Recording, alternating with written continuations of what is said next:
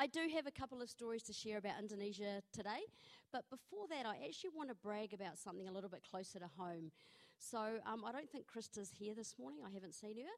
But 6 months ago, she came to Phil and I and said, I've got this really crazy idea. I crochet and I knit, and I feel that God wants me to turn it into a ministry. She said, I don't know what that looks like. I don't know how I'm going to do that, but I really feel that this is something God's calling me to do. So as we do, we sit down and we talk it through with her, and we say, well, maybe you could do this, this, and this, and she was just buzzing. And so she came up with this big plan about what she wanted to do and how she wanted to do it. And so Stitch for Love was birthed out of that dream. When she started, her goal, which was 6 months ago, her goal was to knit 120 scarves and beanies for, people that need it because this weather is freezing. Last week, she went to Crawshaw School in Hamilton, which is a Decile 1 school. And her team have knitted 340 scarves and beanies, which means that every single kid in that school is going to be warm this winter. It's so good, Her team is growing. They've had donations of wool. It's just been phenomenal. And so it's really, really exciting for me to see people stepping out of their dreams, They have this crazy idea. She's like, it's just a hobby. And God is like, I can use that. So before I even start, I just want to encourage you guys. If you've got a hobby, if you've got something that God has gifted you with, there is a reason for that. And so I encourage you to explore what that will look like. Next Monday night, which is the July the 16th, Stitch for Love and .K have got a combined event, which I'm super excited about. So Krista and a few of her team are going to come along, and we've got mums and daughters and aunties and grandmas and all sorts of females coming along, and they're going to learn how to crochet. And everyone's going to crochet 1 or 2 little squares, and then Krista's going to sew that all together, and we're going to give it to some girls in need. So for me, that's just like win-win. Like, yay! I'm excited. Yeah. Indonesia.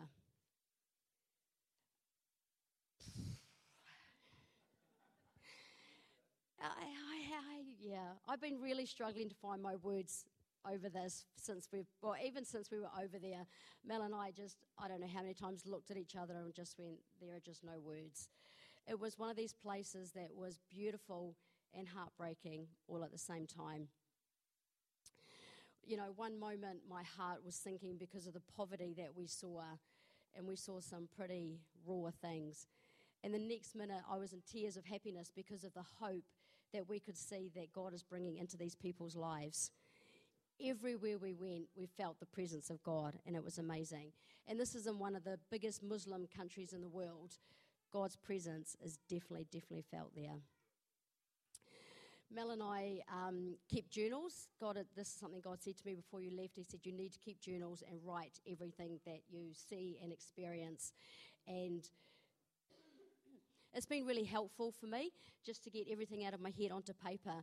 I know the first day that when we arrived, I was so overawed at all the sights and the sounds and the experiences, and I was trying to take photos of everything. Like, I was just trying to capture it all. And Phil in his wisdom said, you just can't capture it all. You can't photograph what you're feeling. You can't photograph what you're experiencing. So just enjoy.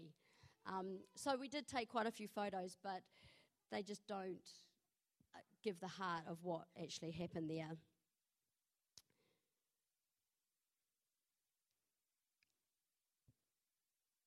One of the things that surprised me the most, and I'm actually not quite sure why it did, but it did, was that when I got over there, my heart for the girls just broke. Like, when I got over there, I thought it would be like the Littlies that would really touch my heart, but it was the .K aged girls, those girls that sort of, 8 to teens, that really tugged at my heartstrings. On the first night, we were in Ballygay at the church there. Phil ran a youth conference for them. So they had the youth group on the Saturday night. Saturday night. And Mel and I had the privilege of praying for every single girl there while Stu and Phil prayed for the boys. And it was really funny because everything was done through an interpreter. And I sort of thought that their prayer requests would be We need a home, we need food, we need, shelter. But what they needed was they needed to know that they mattered. They needed to know that they were loved, and they needed to know that there was purpose in their lives. And it just goes to show me, different country but same problems. Like how girls all around the world suffer from self-esteem issues and eating issues and lack of identity in who they are. And so Mel and I had the privilege of praying over all of these girls, and it was just, there were tears flowing from everybody. I don't think there was a day there, Mel, that we didn't cry. Yeah, lots of tears, but good tears. Some were sad tears, but most of it was just overwhelming, God, you're amazing tears. That night we prayed for the girls. We came, we were sort of doing down the line. And when we came to this girl, I really felt that she just needed a mum's hug, So I said through the interpreter, would it be okay if I hugged her? And so the interpreter spoke. The next thing, this girl just leached onto me and just clung to me and just sobbed. And she just sobbed and sobbed. And I was sobbing by that time as well. But it was just really amazing to me how, we couldn't understand each other. I was standing next to this beautiful girl who neither of us could understand each other, but we could both understand God's love. It was a really powerful time for me.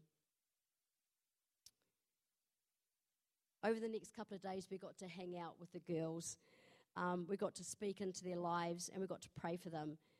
And it was really amazing just seeing Jesus in their eyes. Like these girls and guys, actually, yeah, really guys as well, they know how to worship Jesus. It's not just stand there and, these guys are giving their heart and soul to God. It's really beautiful to see. They take thousands of selfies. So if you get your camera out, you're just absolutely swarmed by girls. And they have a tendency to lower their hand when they've got their arm around you and pinch you. It's a thing that they do, and so you kind of get used to it, but not really.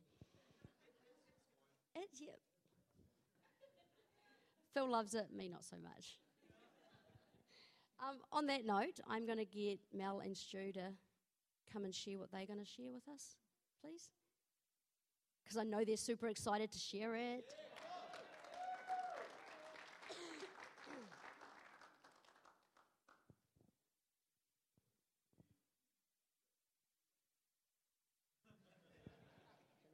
That's pretty normal from you, isn't it? First of all, I want to say thank you to everyone that prayed for us, because it was very much felt. Hopefully I won't get too teary. So I'm just going to give you a little bit of a journey of how this happened for me. There was no way that I was going to go over to a third world. My journey was thinking that I needed to tidy up my own backyard. God had put this kind of, what I thought that God had said, no, definitely tidy up your own backyard. But he had other thoughts for me. 10 days out, Vanessa, you gave a testimony of your life, of what was going on, and thank you for that. She tested my thoughts, and so did God. And that ended up being around the table with Phil and Kathy on that Sunday night, booking some tickets. 10 days out. I had said to Phil, yeah, if you can get some tickets, thinking on the same flight as Kathy, there's no way, because we had more than one flight to catch. I ate my words on that. But I am truly, truly grateful, and it's been one of the most amazing trips of my life. As you would have known, we got a little bit sick, some more than others. And this was on the Tuesday it kind of started. And I recommend drinking Coke Zero, a Coke if you do go over. And we ended up with this kind of tummy bug, and I felt terrible the Wednesday morning. Kind of thought, do I want to eat breakfast? Do I not want to eat breakfast? And everything was just not feeling right. Stu and Kathy decided they were going to go downtown. I said no, I had needed to stay beside the toilet. And I think Pastor Phil was feeling sorry for himself by that point too.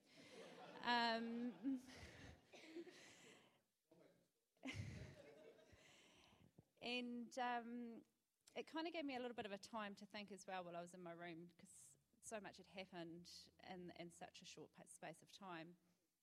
And then I was thinking, Flip, it's Wednesday, we're meant to be going out to a house to meet some people for a house meeting that had been arranged very short timing. And we got to lunchtime. I was still feeling a little bit off, but thought, no, I'm going to go with Kathy and Stu and go out to Pastor Yoss and Ellie's for lunch. We were told that we were still going, and by then we were like, no, Phil is going to be ready, he's going to be good to go. Yep, that didn't happen either. We thought that Phil was going to be our guide through the night. That changed quite quickly, and by the grace of God, it was one heck of a night. It was,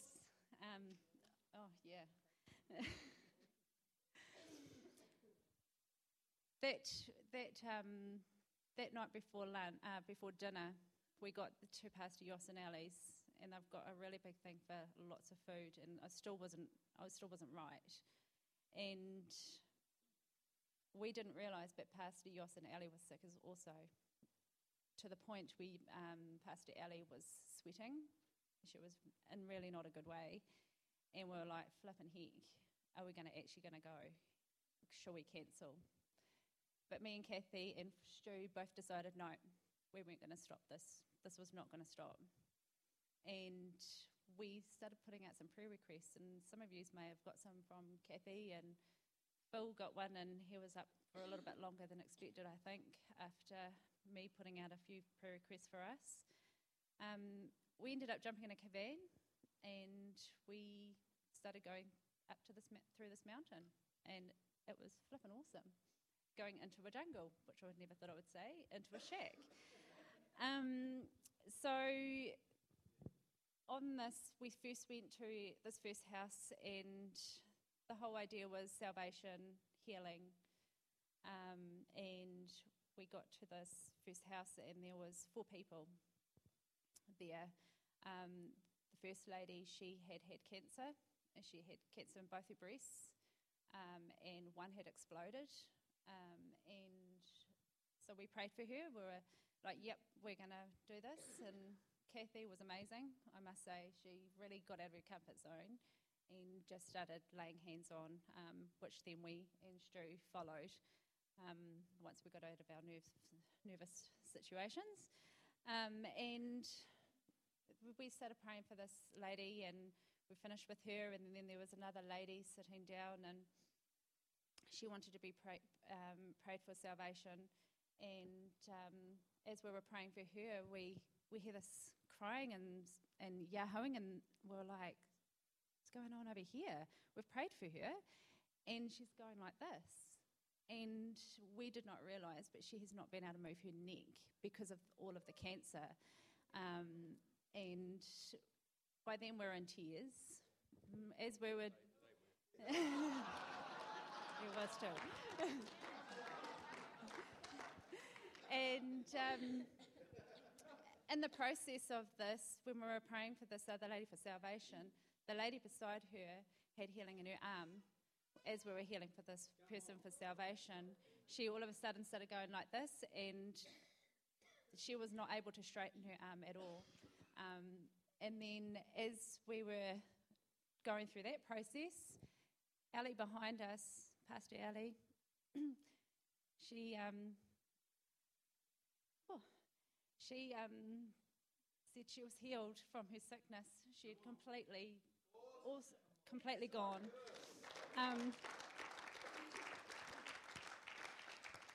it's really hard to paint a picture when you've seen something and experienced it. But it is very, very heartwarming. We then jumped in a car with, there was a few of us by then, and we took the Salvation lady, we took her with us, and she jumped in the car with us, and we decided to go off to another house. This went up into a really goat, a track, not even it was, tiny. I was thinking flippin' heck, and I was praying quite severely by that point. And then we stopped half in the middle of the road, picked up another mum and a kid, and then carried on our journey, more up into the mountains, into the jungles, and we get to this shack. And then the driver took off and said, I'm just going to go and get some more people down at the village. So just go and make yourself at home and we'll be back. The whole shack it was just a plain shack, no seats. There was nothing in there. This was their house. Just wood, just a little floor. That was it. And this whole, how big would it have been?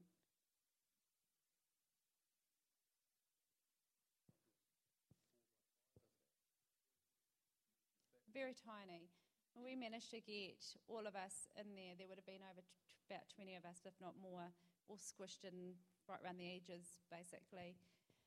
And then we did some more, Stu did a bit of a testimony, which he did do very well.